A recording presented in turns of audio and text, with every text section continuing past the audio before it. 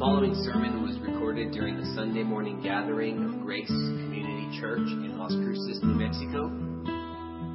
We are a group of Christians that exists to joyfully extol and magnify the true and living God, to faithfully proclaim the Christ-centered word, to build each other up by speaking the truth in love, and to bring the good news of the gospel to our city and world, so that the Lamb who was slain may receive the full reward for his sufferings.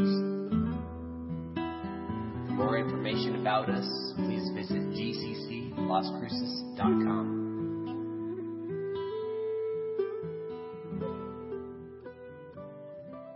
I invite you to take God's word and open up with me, please, to the Old Testament book of Psalms and make your way to chapter 119. Psalm 119. There's a few Sundays that preachers like me especially enjoy because I get to go against what the world's doing. And so as the world is celebrating on Christmas trees and presents, I get to tell you of the real meaning of the season. Another one of those Sundays is New Year's, at least the first Sunday in the new year. That's because the world is rushing to and fro in order to hold fast to this resolution or to get right in this area of their lives. And there's a lot of purchases that happen in this time of the year, right? Home gyms and gym memberships, and they usually last about a month and a half, 2 months, and they go back to their lives. And we don't want to get caught up, as Christian said earlier, in the futile ways of this world. We have one resolution, and that's according to the Apostle Paul in 2 Corinthians chapter 5. We make it our aim to please him. That's every day of our lives. That's not just in the coming year. There's no magical reset that comes with the new year. That's fairy tale. That's the ways of the world. There's no reset that comes. The reset that we find is in the blood of Christ. And that's at all times. Scripture says that if we walk in the light as he is in the light, we have fellowship with one another, and the blood of Jesus Christ cleanses us from all sin. As we walk in the light, live in the light, fellowship with God in the light every day, we remain and abide under the cleansing flow of his blood at all times. That's our reset. That's our newness of life. That's our refreshment. And so today, my goal is to stir up your hearts and your minds to be a people who are absolutely absorbed in the Word of God. I don't think it's an overstatement or an exaggeration to say that if you're single, this is your greatest need. If you're married, this is your greatest need. If you're a parent of young ones at home, or a parent of older children that are out of the house, this is your greatest need. Whether you're young or old, whether you're new in the faith or you've walked with Christ for many years by the grace of God, no matter where you are at today, all of us stand in need of an ever-deepening devotion to the Word of God and to the God of the Word. In fact, I would venture to guess that no one in this room today would say that they're exactly where they long to be with regard to their devotion and their dedication to God's Word. To be absolutely transparent and honest with you, even I, as a pastor, and perhaps especially as a bivocational pastor who works 40 hours a week in a completely different line of work, even I am nowhere near where I want to be and long to be with regard to my life being completely absorbed in the Word of God. You might say, but your whole week is revolving around the study of God's Word in order to preach the Word. So how can you not be absorbed in the Word?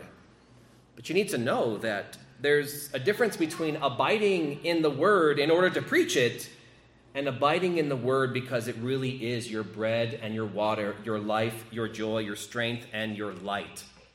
There's a big difference. There's a difference between reading the Bible with your work boots on and then reading it even when the work boots are left at the door. There's a difference. The people of God have always been commanded in Scripture to abide in God's Word from the very beginning. When God assembled the people, made them a nation, entered into covenant with them, began to give them his laws, he said to them in Deuteronomy 6 in verse 5, You shall love the Lord your God with all your heart and with all your soul and with all your might. And a lot of people take that out of context and we say that's the extent of what we're called to do. To just love him. From the heart, with our soul and our strength. But he clarifies what he means by that. He says, and these words that I command you today shall be on your heart. So we're called to love the Lord with all of our heart, but in the context of his word being on the heart. He says, you shall teach these words diligently to your children, and you shall talk of them when you sit in your house, and when you walk by the way, and when you lie down, and when you rise. That's a life absorbed in the word of Yahweh. You shall bind them as a sign on your hand, and they shall be as frontlets between your eyes. In other words, this is to be the reality that you live and breathe in. The revealed will, the special revelation of Almighty God. The Word of God. Even after Deuteronomy, as we progress in the story, as God is preparing his people to enter into the promised land, we read in Joshua chapter 1, verse 7, only be strong and very courageous, being careful to do according to all the law that Moses, my servant, commanded you. That was the word of God at the time. The law of Moses, the Mosaic covenant, that body of text that of ordinances and rules and regulations, that was their revealed scripture in that day. He says, do not turn from it to the right hand or to the left, that you may have good success wherever you go. That's what he says to the generation entering into the promised land. As we go further into the story, Proverbs chapter 4 and verse 5, the writer tells the reader, get wisdom, get insight. Do not forget and do not turn away from the words of my mouth. The people of God have always been commanded to hold fast to God's revealed word. Proverbs 5:7, and now, O sons, listen to me, and do not depart from the words of my mouth. In the context of keeping this young man away from this forbidden woman, Proverbs chapter 7, we read, my son, keep my words and treasure up my commandments with you. Keep my commandments and live. Keep my teaching as the apple of your eye. Bind them on your fingers and write them on the tablet of your heart. And then as we cross over into the New Testament, Jesus, we see him tempted in the wilderness by the devil.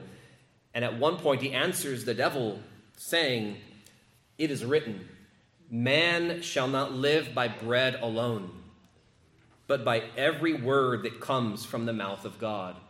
Jesus tells us that we live by every one of God's words. Every one that comes from the mouth of God. And we're told in Paul's letter to Timothy, Scripture is this word. It's this word that's been breathed out of God. John 15, verse 4, we have this classic text where Jesus says to his disciples, abide in me and I in you. As the branch cannot bear fruit by itself unless it abides in the vine, neither can you unless you abide in me. And then he would go on just a few verses later to clarify what it means to abide in him. Because we could easily take that text and walk away with some form of mysticism and, trying to figure out how to abide mystically in him. No, there's no mysticism here. He says in verse 7, if you abide in me and my words abide in you, ask whatever you wish, and it will be done for you. So to abide in Christ is to abide in his word and to have his words abiding in us. And Paul would say to the Colossians, let the word of Christ dwell in you richly, teaching and admonishing one another in all wisdom. You can't do that if the word's not abiding in you. Singing psalms and hymns and spiritual songs with thankfulness in your hearts to God. The word of God richly abiding in us is what produces authentic and lasting gratitude in the heart of the believer. The Apostle John, in his first epistle, encourages us to walk in the light, and as you make your way through the letter, it becomes increasingly evident that to walk in the light, as God is in the light, is to walk in the truth, to walk in the Word. 1 John chapter 1, verse 10, his Word is to be in us. 1 John 2, 5, we are to keep his Word. 1 John 2:14, he says, I write to you, fathers, because you know him who is from the beginning. And I write to you, young men, because you are strong, and the word of God abides in you, and you've overcome the evil one. So to walk in the light, according to the Apostle John, is to walk in the light of God's revelation, his word. That's what it means to walk in the light. Well, in his second letter, John expressed his joy because he found believers, quote, walking in the truth, just as we were commanded by the Father.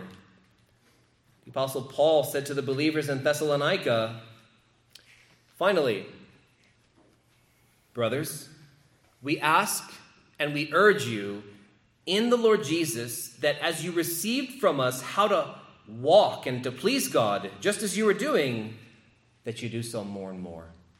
And now listen to what he says. For you know what instructions we gave you through the Lord Jesus.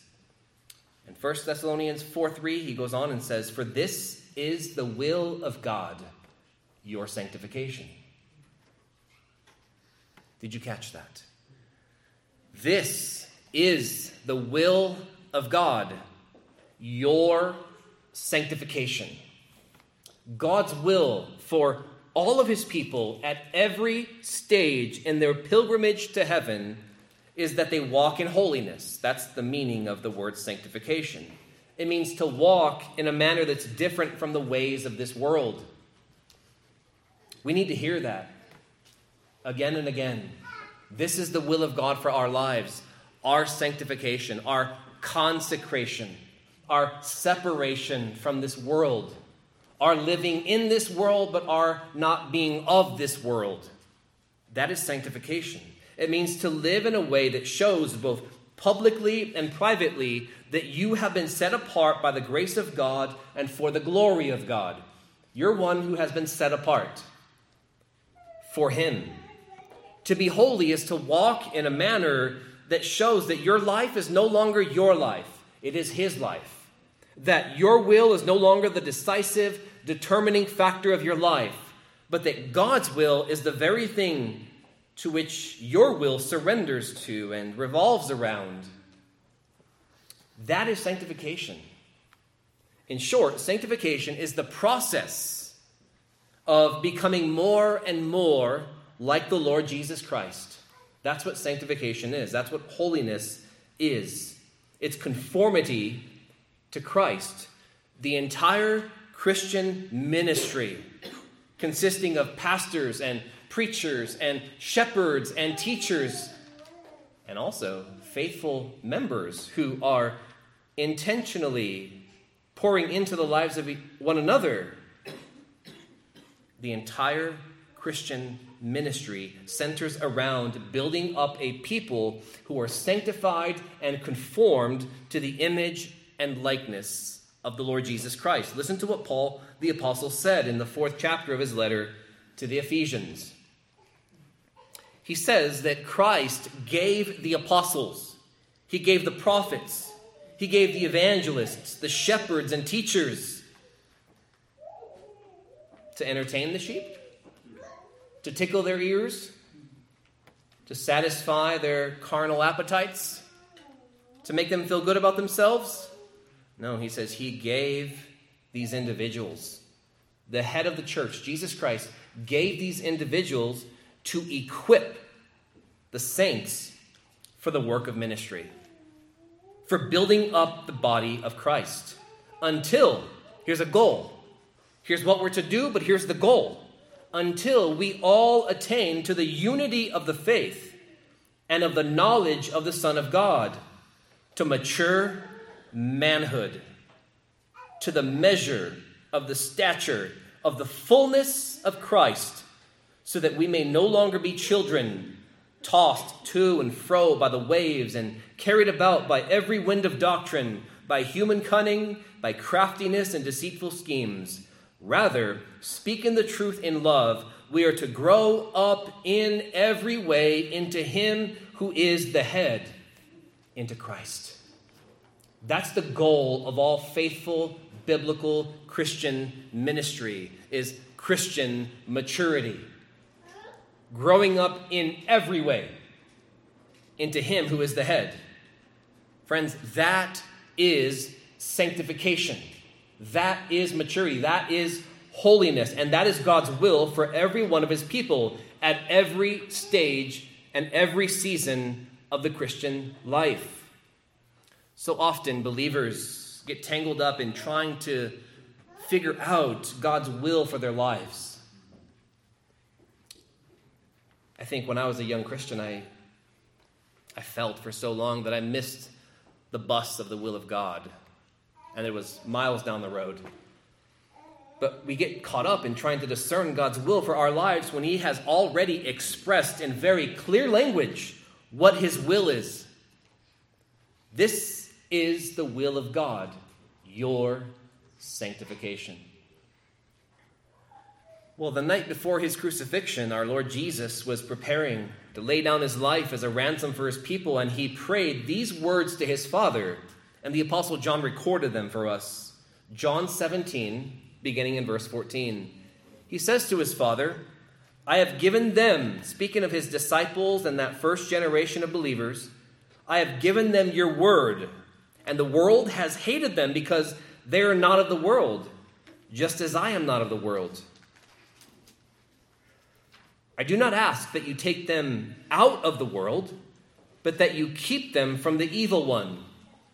They are not of the world, just as I am not of the world. And in verse 17, he says this, Father, sanctify them in the truth.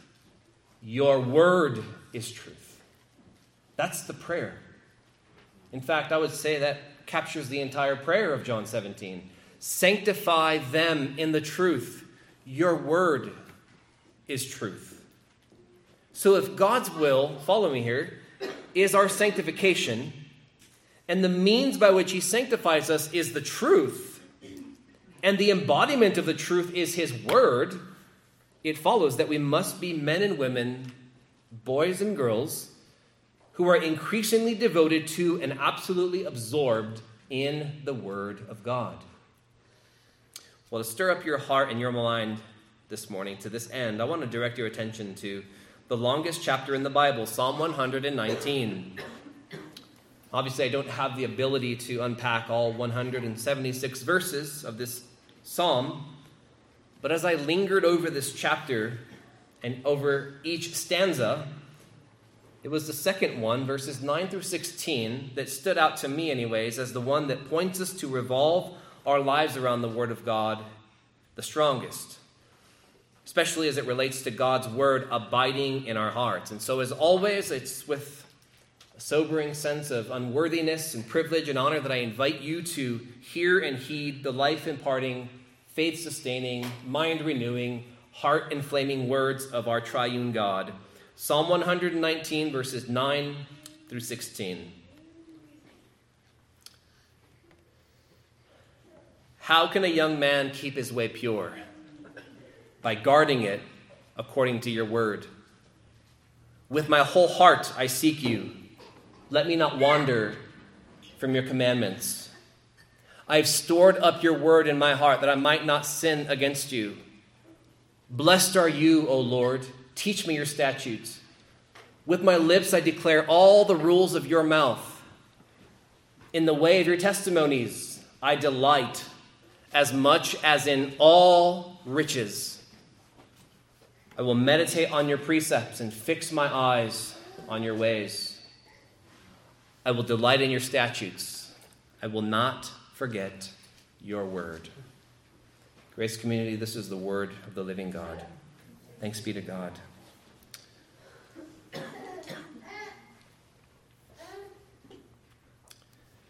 If we are called to be sanctified and set apart, if we are called to pursue holiness, the holiness without which no one will see the Lord, Hebrews 12:14, that can only happen by a life absorbed in the Word of God. And what I love about this particular stanza, Beth, B-E-T-H, is it captures the entire Christian life, if you think about it.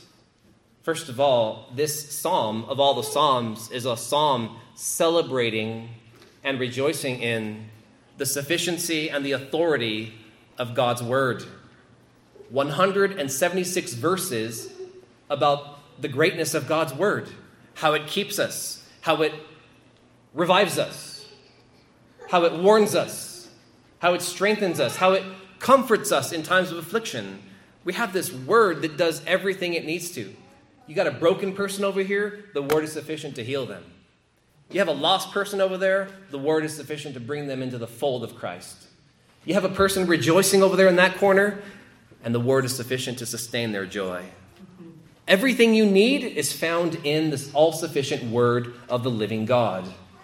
Friends, I don't know if you realize how privileged we are in the West to have these Bibles in page, on our phones, on our iPads, on our computers, everywhere. We have it everywhere.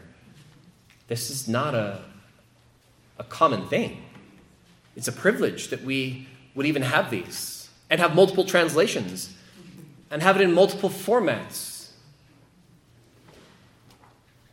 Leather and this color and that color. But do we have it in here? Do we delight in it in here? I will rejoice in your word as one who finds great spoil, the writer said. Do we rejoice in the word in that way? What if we were like that first generation of believers who didn't have a Bible? In fact, many, many years, hundreds of years, Christians after the coming of Christ, they didn't have Bibles like we had. They had the gospel. Certainly there were manuscripts out and about, but not every Christian had access to them. How would we be sustained? How would we live? This stanza, Beth, encaptures the entire Christian life. You want to pursue purity? Here's the answer. You want to know what it means to seek God? Here's the answer. You want to be kept from wandering? Here's the answer. You want to be kept from sin? All sin, sinning in thought, in word, and in action? Here's the answer. You want to know what it means to authentically from the heart praise God? Here's the answer. You want to know what to do with your lips that you've been given? Here's the answer. Verse 13. You want to know what you're to delight in? Here's the answer. You want to know what is to be your meditation all the day? Here's the answer. You want to fixate your eyes and your minds on something substantial, something glorious, something weighty, something of eternal significance? Here's the answer. You want to know something you should never forget? Here's the answer. What I love about this psalm is that it captures everything from prayer to meditation to what you delight in, what you purpose to do. It's all here. This really does capture the entire Christian journey. And so I want to just go verse by verse through this text. Let's consider, first of all, the pursuit of purity. Verse 9. He asks, how can a young man keep his way, his path, his road pure? I love this because it rightly understands and conveys the message that the Christian journey is a path. It's a journey. As Peter says, you are sojourners and exiles. You are making your way, to use the language of Hebrews chapter 11, you are making your way to a better country, a city whose maker and builder is God. We follow that long line of patriarchs throughout the Old Testament and prophets as we by faith journey to the celestial city. And on this path, there are many dangers. And John Bunyan, the writer of the Pilgrim's Progress, I think captures this very well. This journey takes us through dark seasons. It takes us to high places. It takes us through times of attack and times of bliss, times of despair and times of delight. We're on this path. And the question that we need to ask is, as we're on this path, whether we're young or old, how do we keep this path pure, free from obstruction, free from distractions, free from anything that would take us off the path? much of our thinking today, when we think purity, we think only in terms of sexual purity. How can I remain sexually pure physically and emotionally and internally? But in this day, purity spoke of a life marked by one thing, one substance. I've often alluded to this in preaching in the past, that to be pure is to not have anything but that one substance in it. I don't know what all this has in it. I'm sure it's not completely pure water. There's probably something added to it. Even stuff with natural flavors, as my wife has educated me, is not really pure. There's additives. But to pursue purity is to pursue one thing. This one thing, as David said in Psalm 27, I have asked for. That's to just inquire in his temple, to be there with him, to behold his beauty. That's a life of purity. One pursuit. Paul said, we make it our aim to please him. That's a pure life. Simply put, purity and what purity looks like is if we were to spiritually cut you open, if you were of one substance, and that substance was, I make it my aim to please him, whether in life or death, my aim is to exalt him. If that's what we could look into your life and find, then we would say that's a pure life. Now, we're not talking about a perfect life, because we know as long as we're in these earthly bodies, we have the remnants of indwelling sin.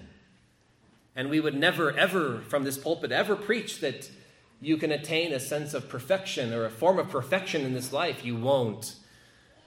Even in those high valleys of feeling like sin has no dominion over you, because you're no longer under law, but under grace, you still have to walk through the reality of Romans chapter 7, where you find yourself groaning with the Apostle Paul at the reality that you, behind it all, groan and say, wretched man, wretched woman that I am, who will deliver me? Who will deliver me from the body of this death? And then wonderfully, in God's grace, you will be taken into the valley of Romans chapter 8, that lush valley where there is no condemnation for those who are in Christ Jesus, where you have the Spirit of life in you, teaching you, instructing you, leading you in the assurance that he who began a good work in you will bring it to completion when you are glorified. After having been predestined and foreknown and called and justified, you will be glorified. But in the meantime, we have these earthly carcasses that have their fallen desires still. But we have the Word of God in order to help keep this way pure. How can a young man keep his way pure? No doubt he's probably referring to the young man that is being addressed in the Proverbs. My son, my son, my son, my young son. How can a young man keep his way pure? Notice the answer. By guarding this path, by guarding the way according to your word. It says in Psalm 19 that by your word your servant is warned. Thank God that God warns us. I thank God for all the warning passages in the Bible. Let us hold fast the confession of our hope without wavering, for he who promised is faithful. If we go on sinning after receiving a knowledge of the truth, and we do so willingly, we read in Hebrews that there no longer remains a sacrifice for sins, but a fearful expectation of judgment. If we go on willingly pursuing a life of sin without repentance, without genuine change, we should fear. We should be very afraid because we are deceived. If you are in hidden sin even today and you are comfortable in it, you should fear. You are in grave danger. If you think that you can call yourself a believer and still live without repentance, without fruit flowing from that repentance, in any form of sin, in thought, word, or deed, whatever it might be, by definition of Scripture, you are deceived. Meaning you think you're headed one way, but you're heading in an entirely different direction. You're blinded. To use the language of the Apostle John, he who hates his brother is still in the darkness. And the same can be true of every unrepentant sin. If you're in any unrepentant sin, you're still in the darkness, but you think you're in the light. How can a young man keep his way pure, of one substance, without obstruction? By guarding it according to your word. The word tells us what we're to pursue. The word tells us what the dangers are. The word tells us that there's dangers within, called the flesh, called the old man, the old woman. The word tells us that there are also dangers without. There is a world that wants to occupy our thinking. There is a world, and there is a God of this world, lowercase g, that uses this world to get into our minds, to get into the way we think, to redefine beauty, to redefine God, to redefine truth, to question truth. There's so much in this world that is geared towards detaching the believer from his or her Christ. It wants to detach us. It wants to wean us from him and to draw us to the world again. Commercials are designed to do that. Everything in this world, I think we overlook it so much, is geared to lead us away from the truth and away from the light. How can a young man, but how can an old man? How can a young woman, how can an old woman keep? I love that word. Not make, because God is the only one who ultimately makes us pure. But how can we keep it pure? How can we maintain that life of purity? By guarding it according to your word. To set safeguards around that path. To set a barbed wire fence, so to speak, around that path. And what is that fence? It's the light of God's word. It's the promises of the word.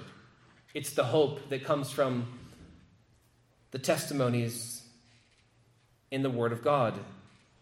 Well, notice as we progress into verse 10, he says, with my whole heart, I seek you. With everything that's within me, I seek you. That means I desire to be with you. I desire to know you. I desire to be found walking in the light as you are in the light. I pursue you. I follow you. I search for you. But how does he do that? Again, this isn't a call to mysticism. We're trying to follow God without any kind of objective truth. The objective truth comes in the second line in verse 10. Let me not wander from your commandments. So the truth of God's word keeps the young man's path pure. It keeps the old man's path pure. It keeps our lives pure as we heed its warnings, as we delight in its promises, as we follow its precepts. And as we seek him, we find ourselves praying. By the way, what I love about Psalm 119 is it's not just 176 verses about the beauty, sufficiency, authority, clarity, usefulness of God's word, but it's also instructive in the realm of prayer. This psalm is a prayer. He's praying to God. The word of God is richly abiding in this individual, and what does it do? It produces a life of dependency, a life of prayerful dependence. That's how you know God's word is bearing fruit in your life, by the way, is if you are moved to pray. Pray publicly with others and privately when no one's around. To pray in seasons of focus and to pray in seasons of driving to work or walking down the hall or in an intense moment of conflict. It's a life of constant prayer. That's what the word of God produces in the lives of his people, is prayerfulness, dependence, humility. And that's what this is. With my whole heart, everything within me, I seek you. See, that's the definition of purity from verse 9. My way is pure because my whole heart is seeking you. Not just certain aspects of my life, but my whole heart seeks you, pursues you. And the prayer is issued forth. Let me not wander from your commandments. That's the prayer. If we are to live absorbed in the word of God, we are to pray, let me not wander from your commandments. Jesus said something similar, something very instructive in the Lord's Prayer. His version of let me not wander from your commandments is, Lead us not into temptation. Deliver us from the evil one. Isn't it sad that even as justified believers, predestined believers, chosen believers, sealed believers, those who have the first fruits of the Spirit, those who have the Spirit of God, we have to pray that we would not wander from his commandments, from his word. I'm thankful that God justifies the ungodly. Thankful that he gives us hope in the glory of God. But it's so sad to me still that there's something within me that, like gravity, wants to come back down to the ways of this world. And hence the reason we need to pray, let me not wander, because our hearts are prone to wander, prone to leave the God we love. You need to realize that. If you have any flawed view of sanctification, you will be led down a very, very dangerous path. Among whatever views you hold with regard to sanctification, one of those views should be this: you are still prone to wander, prone to leave the God that you love. And knowing that will lead you to pursue the Word of God in a greater degree. Knowing that you are prone to wander will provoke you to pray prayers like this: let me not wander. The word means to stray from your commandments. By the way, straying and wandering is something very easy to do. In fact, you don't have to do anything, and you'll coast. You'll wander. Just stop praying, stop seeking, stop fellowshipping with the church, stop being intentional with your time, and you'll wander. It's just a given. It's just the way it happens. Let me not wander, he says, from your commandments. Look at verse 11 now.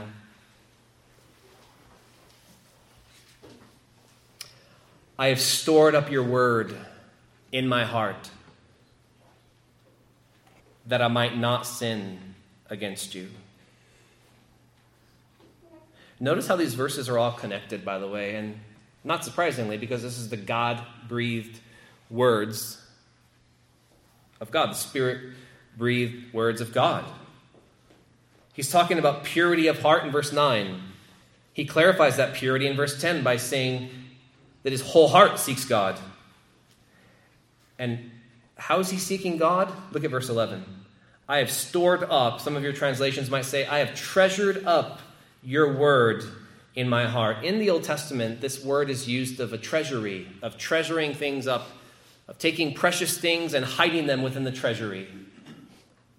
See, we treasure things that are precious to us. We hide things that are valuable to us. That's why we have safes today, and that's why we have locks on our doors, and that's why we have means of protecting the valuables, right? In the psalmist's mind, there's one thing that needs to be stored away deep within the heart, hidden there, locked there. It's the word. Your word have I stored up in my heart. I've hidden it there. I've taken time to remember it. I've taken time to memorize it. I've taken time to meditate upon it so that when I'm in danger, I can recall it quickly and wield that sword and fight. And fight. I've stored up your word in my heart for the purpose of that I might not sin against you. The Apostle John said something very similar. He says, I write these things to you so that you may not sin. But if anyone does sin, we have an advocate with the Father. But I'm writing still that you don't sin. That's the comfort, right? Perfectionism would say, I'm writing these things to you so that you don't sin. And then he'd move on. Biblical balance and truth says, I write these things to you so that you don't sin. But if anyone does sin, we have an advocate with the Father. The Bible always ends with the good news of the gospel of Jesus Christ. That I might not sin against you. You see, the Bible and saturating yourself in the Bible will keep you from sin. But on the other hand, sin will keep you from being saturated in the Bible. Well, he goes on, and he says, blessed are you, O Lord. Teach me your statutes. I love these periodic, sporadic outbursts of praise that we read of in this psalm. where he's praying and he's meditating upon the word, and just out of nowhere, he praises God. That's exactly how the Christian life is. As we're growing and as we're studying and as we're depositing God's word in our hearts, we find authentic praise and genuine worship welling up in our hearts. This is, by the way, the means to any God-pleasing praise, is it stems from and it's rooted in devotion to the Word of God. Because you can't worship any higher than your devotion to the Word of God. You can't worship what you don't know. We worship, Jesus says, what we know. Worship and knowledge go hand in hand. If your knowledge is not very high, if you don't have a knowledge of God, you're not going to worship God the way you should worship God. Worship arises out of the knowledge of the Word. And so he says, blessed are you, O Yahweh. Praised are you. Adored are you, O Lord. And then he says, teach me your statutes. In the context of praise, there's still a willingness to be taught, a willingness to be instructed. Teach me your statutes. This tells us here that our knowledge has to go beyond a surface knowledge of just looking at the statutes, looking at the words, looking at the commandments. There has to be a penetrating aspect where we are actually taught these things. We know them and can recite them back to others. We know them and can recite them back to God in prayer. We know them and we can recite them when we're sharing the gospel. Teach me your statutes, he says. I don't just want to know them on a surface level. I want my heart to be taught. I want my heart to be instructed. I want my heart to actually know these things so that I can teach my children these things, so I can encourage others with these things. So the Christian life, we see it going from a path, the pursuit of purity, being guarded with the word. We see a wholehearted seeking of God. We see prayer arising to not be straying from the commandments. We see the Christian life in verse 11 being that of storing up God's word in the heart that we might not sin. We see God's word in verse 12 provoking praise, causing worship to erupt from our lives. But then there's another aspect of the Christian life that the Word of God creates, and that's in verse 13, the aspect of proclamation or declaration. Notice verse 13. With my lips I declare all the rules of your mouth. You see, a life absorbed in the Word of God will naturally and should naturally produce a life of proclamation, a life of declaration.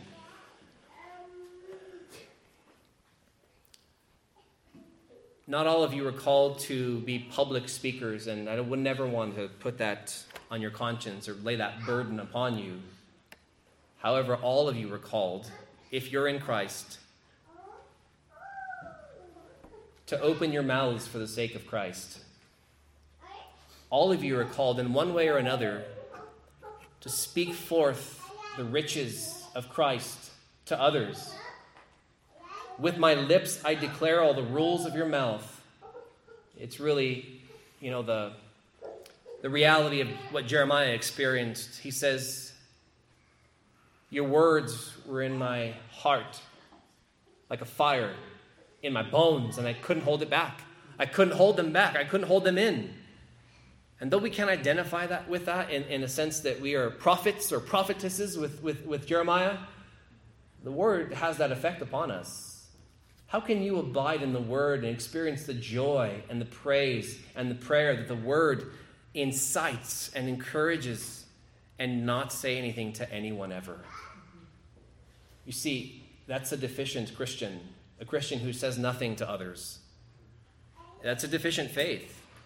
I'm not saying it's a damning faith that'll take your soul to hell, but there's something wrong there. If you can store up the word, you can praise God, you can pray, and you can pursue purity, and you can guard your way according to the word, and yet never say anything to anyone? Even if it's your family, your children, your co-workers, fellow students, anyone. He says, with my lips I declare all the rules of your mouth. In other words, what God desires, what God forbids, what God prohibits. I love the consistency, by the way, of Scripture's own testimony regarding itself, that his words are the words of his mouth. Every word that proceeds from the mouth of God. 2 Timothy 3:16, all Scripture is breathed out by God. The rules of your mouth. Notice how everything in this psalm is about the word. Verse 9, your word. Verse 10, your commandments. Verse 11, your word. Verse 12, your statutes. Verse 13, the rules of your mouth. Verse 14, your testimonies. Verse 15, your precepts, your ways. Verse 16, your statutes. Verse 16 again, your word.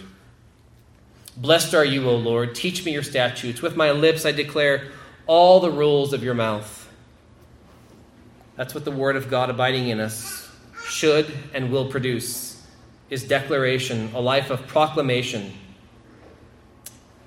Verse 14, the word also regulates what we delight in. Notice verse 14. In the way of your testimonies, or in the path of your testimonies, I delight as much as in all riches. I love this. In the way of your testimonies. What we have in the Scriptures are God's testimonies. In other words, God testifying of who he is, who we are, what he has done, and how we're to respond. We often, in our day, we make much of our testimonies of conversion. We'll say things like, can you share your testimony? What do they mean by that? Well, can you share how you came to know Christ and how Christ came to bring you out of darkness into light? And it's glorious. We should hear testimonies. We've heard several testimonies this past year of people being baptized. You share a testimony. You testify of what has happened. Well, in the Scriptures, God testifies. He testifies to what reality is. He testifies to the origins of the universe. He testifies of reality, absolute reality. God gives us his testimony. What we have in the Word are works and words. Let me clarify that. What we have in the Bible is God's works, the record of God's works, what he has done in creation. In the beginning, God created the heavens and the earth. He spoke, and it happened, and it happened, and it happened. Those are his works of creation, his works of providence, the fact that he upholds the universe by the word of his power. He clothes the lilies of the field. He causes the sun to rise on the evil and on the just. Those are his works. Those are things that he does. He brought his people out of the land of Egypt. Those are his works. He promised it, and then he accomplished it. But then what we have is not just his works, but then his words that interpret those works. And we need that aspect. Otherwise, if we don't have the word of interpretation of what's happening in the Bible, we see, a Red Sea split. And people walked through it. And the people pursuing them died.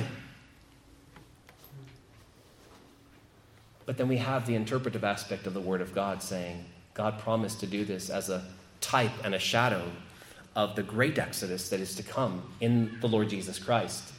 That in our ultimate and final Passover lamb, who will be slaughtered for us, the angel of death will pass over us, and we will be brought into the promised land of the new creation. It was all a type and a shadow of what was to come. But we wouldn't know that without the interpretive word, the interpretive aspect of the Word of God. If all we had was the works recorded for us, that Jesus was crucified for us, without the word of interpretation, of explanation, we'd be left with an extraordinary, sad story of this nice man who went around healing and teaching great things about the kingdom of God. And then they killed him. And then he rose again, but we don't know what his resurrection means. We don't know what his crucifixion means. The interpretive aspect of the word is absolutely necessary to interpret the works of God. And that's what we have in the Bible, are his works and his words interpreting the works. With my lips I declare all the rules of your mouth. In the way of your testimonies I delight. Your testimonies are those realities where God interprets his works, where he interprets history, where he interprets his doings. I delight in these things, he says. As much as in all riches. As much as in all riches. This is what a life absorbed in the Word of God will produce, is delight in God. We've seen a lot of fruit already and what it means to be a Christian in this psalm alone. It's the pursuit of purity. It's to be absorbed in the Word of God. It's to wholeheartedly seek God. It's to pray, to not wander from God. A Christian is one who treasures the Word in the heart because it's most precious to him or her. A Christian desires not to sin, verse 11. A Christian says, I don't want to sin. I thank God that there's a propitiation. I thank God that we have a high priest. I thank God that we have a sacrifice that covers our sins, but I don't want to sin. That's the prayer of verse 11. A Christian is one who erupts in praise to God, verse 12. A Christian is one who, verse 13, declares what God has said. And a Christian, verse 14, is one who delights in God's testimonies regarding reality, regarding his works, regarding history, regarding himself. In the way of your testimonies I delight as much as in all riches. Notice verse 15. Verses 15 and 16 end with really resolutions. Not just for the new year, but at all times. He says, I will meditate on your precepts, your instructions. I will think them through. I will let them soak within me. I will soak in them. I will chew on them. I will derive all the nutrients out of them the way animals do when they chew the grass. I will meditate on your precepts, and I will fix my eyes on your ways. He's obviously speaking internally, the eyes of his heart. Paul prayed that the eyes of the Ephesians' hearts would be enlightened. This is the same thing, that the eyes of our hearts would be fixed on God's ways. The ways in which he works, the ways in which he saves, the ways in which he sanctifies and strengthens and stabilizes his people and builds his church through the preaching and proclamation of the word of God as the people of God walk in the Spirit of God and in the fear of God. I will fix my eyes on your ways. This is really same thing as Paul saying to the Colossians in chapter 3 of his letter to them. Set your mind on things above, not on things that are on the earth. Set your mind on things above where Christ is. Set your mind on his ways. The world makes it so that meditation on the things of God is extremely difficult. And that's designed. That's intentional. That's not just, it happens to be that the world is a very distracting place. No, that's intentional. 1 John chapter 5, verse 19 says that we are of God, and the whole world lies under the power of the evil one. I wonder if we've ever truly meditated upon that reality. We, John says, are of God. We've been born of God because we've been predestined by God. We've been chosen by God. We've been justified by God. We've been filled with the Spirit of God. We're united to Christ, the Son of God. We are of God. But the whole world lies under the sway, the influence, the power of the evil one. Meaning those who are not chosen, those who are not predestined, those who are not justified and called and walking and filled with the Spirit of God, while they may not be immediately possessed by demonic powers, they are still under the influence of the spirit of this world. That's the truth of Ephesians chapter 2. We all once walked according to the prince of the power of the air, the spirit that is now at work in the sons of disobedience. Again, it's not talking about first-hand demonic oppression, but the reality is if you're not in Christ, the spirit of disobedience, the spirit of the enemy, is at work in you. That's why it's hard to meditate upon God's precepts. But the purpose, the resolution is there. I will meditate on your precepts. I will take time to think these things through. I will be intentional with my time. I will be careful to obey his commands. I will be careful to guard what I allow to occupy my mind. How is your relationship with media today? How is your relationship with television? How is your relationship with your iPad and your iPhone? Is that a tool that's helping you to live in the reality of Beth? Verses 9 through 16? Or is it more of a distraction? At times for me, it's a distraction. It's not enhancing my Christian life in any way. But these things that were given to us, they're given to us for our good. We're to steward these things well. There are tools on your iPhone to help you memorize Scripture, to help you think on things above, to help you fix your eyes on his ways. And verse 16 closes. He says, I will delight in your statutes. This whole life is a delight battle.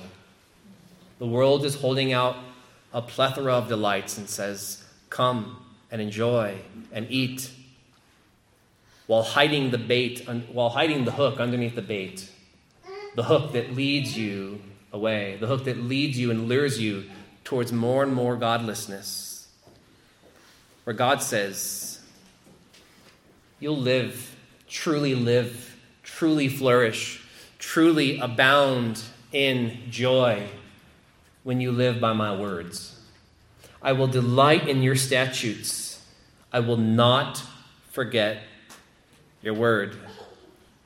There's a lot of things in this life that we should forget and try to forget and pray to forget. But there's one thing that we should never forget, and that's what God has said. That's what God has taught us in his word. There's a purpose here. I will meditate. I will delight. I will not forget your word. Hence, one of the reasons we as a church will be seeking to store up God's word in our hearts each week as we make our way through these fighter verses. Set one. I think you've got if you don't have any, you can get with me after. I can send you more. But this is what it means to live a life absorbed in the word. The word of God is sufficient to convert the soul. Psalm 19:7. The word of God makes the simple wise. It takes simple people and gives them wisdom from above, wisdom from heaven. That's one of the things I love about the word, is that it makes the simple wise. It teaches you how to apply knowledge. It doesn't just set forth knowledge and say, here, eat it up. It also instructs you on how and when to apply that knowledge to different situations and scenarios in your life. That's wisdom. Psalm 19:8, it rejoices our heart. Are you in need of joy? Are you finding yourself increasingly depressed and discouraged? Well, there's something for that heart. And Psalm 19 says it's the word of God that's able to rejoice the heart. Psalm 19:8 also says that it enlightens the eyes. Are you not seeing reality clearly? Are you not seeing your situation clearly? Are you not seeing your responsibility as a husband clearly? Are you not seeing where your family is headed? It's dark, it's gloomy. Well, guess what? Psalm 19:8 says the word of God enlightens the eyes. The word of God endures forever. Psalm 119, verse 9, it keeps our ways pure. It keeps us from sin, verse 11. It revives us, Psalm 119, verse 25. When we are feeling like we're in the dust, when we're feeling like we just have no spiritual life or vigor, what do you do with that? What do you do when, as a Christian, you just feel lifeless? I know I'm not the only one that experiences those seasons of dryness and drought and darkness. Word tells us in Psalm 119, verse 25, that it's the word that revives us. The word that injects us with life. It strengthens us. It's a lamp to our feet and it's a light to our path. It gives us life. It sustains our spiritual life. Psalm 119, verse 130, it imparts light and it imparts understanding to the simple. It's hated by Satan, feared by Satan, Mark 4:15. The word of God will never pass away, in Mark 13:31. It's our means of sanctification. Jeremiah likens it to a fire. Your word is like a fire, Jeremiah 23:29. It's like a hammer that shatters the rocks in pieces. God says, is not my word like fire and like a hammer that breaks the rock in pieces? It's like a sword that cuts and pierces hearts, Acts 2:37. This same word is sweeter than honey and the drippings of the honeycomb. It nourishes us as rain and snow nourishes the earth, Isaiah 55:11. It accomplishes God's purposes and it succeeds in the things for which he sends it. This word that we have in our possession is living and it's active. And all you need to do is let it out. Let it loose. Let it in. Abide in it. It's sharper than any two-edged sword. It pierces the division of soul and spirit, of joints and of marrow. It discerns the thoughts and intentions of the heart. Sometimes when we cannot discern our ways, our errors, all we need to do is go to the Word, and it's able, as the Spirit takes it and applies it to our lives, it's able to discern the very thoughts, motives, and intentions of the heart and lead us on the narrow path again. It's the sword of the Spirit. Acts 20, verse 32 says that this same word builds us up and gives us the inheritance among all those who are sanctified.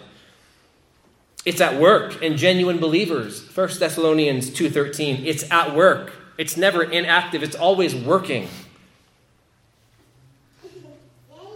It's the instrument by which the Spirit of God regenerates dead sinners, James 1:18. It brings life to the dead and hopeless, Ezekiel 37. It gives us victory over the evil one. This same word equips the saints for the work of ministry.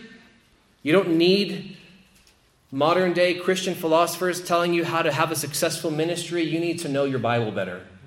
That's what you need. It builds up the body of Christ. It matures the Christian. It establishes the Christian. It has effectively cleansed us like water. It heals us and it delivers us from destruction. Psalm 107, verse 20. It's able to make us wise for salvation through faith in Christ. It's profitable for teaching, for reproof, for correction, for training in righteousness. As I read all of these passages, it's like, what do you need? And the Word is there for you. What do you need? And the Word can do it. What do you need? And the Word will meet that need. It completes the people of God. It equips us for every good work. It's what we're to live by. It's what we're to hang upon. Luke 19, verse 48. It's to be received. It's to be trembled at. Isaiah 66:2. It's to be hoped in. It's to be trusted. It's to be made known. It's to be declared clearly. Colossians chapter 4, verse 4. It's to be heralded. It's to be unfolded. It's to be dwelling in us richly. It's to be our meditation. It's to be what fuels our worship, what shapes our worship, what refines our worship. It's to be desired more than earthly treasures. The Word of God, John 12:48, is what will judge the wicked on the last day. It engenders faith in the human heart, Romans 10:17. It's no empty word, but our very life, Deuteronomy 32:47. It points us ultimately to Jesus Christ. It brings about fruit in the lives of those who cling to it. It's to be praised and it's to be celebrated. And Psalm 138 verse 2 says that it's regarded by God to be just as sacred as his name. May we be men and women who are absorbed in this greatest of all treasure. If you're hungry, it's bread. If you're thirsty, it's water. If you're sinking on slippery, in mire, it's the rock that you can stand upon. All other ground is sinking sand. If you're in despair, discouraged, sinking in the slough of despond, it's able to rejoice your heart. If you're in a rut of sin, it's able to free you from that, liberate you from that. The truth, Jesus says, will set you free. And if the Son sets you free by that truth, you will be free indeed. Let us meditate upon it. Let us memorize it. Let it inform our prayer lives. Let it inform our praise. Let it cause our praise to be refined and to flare up. That's what we're created for, to know and enjoy the glory of God. And that can only happen when our lives are lived under the authority of His Word.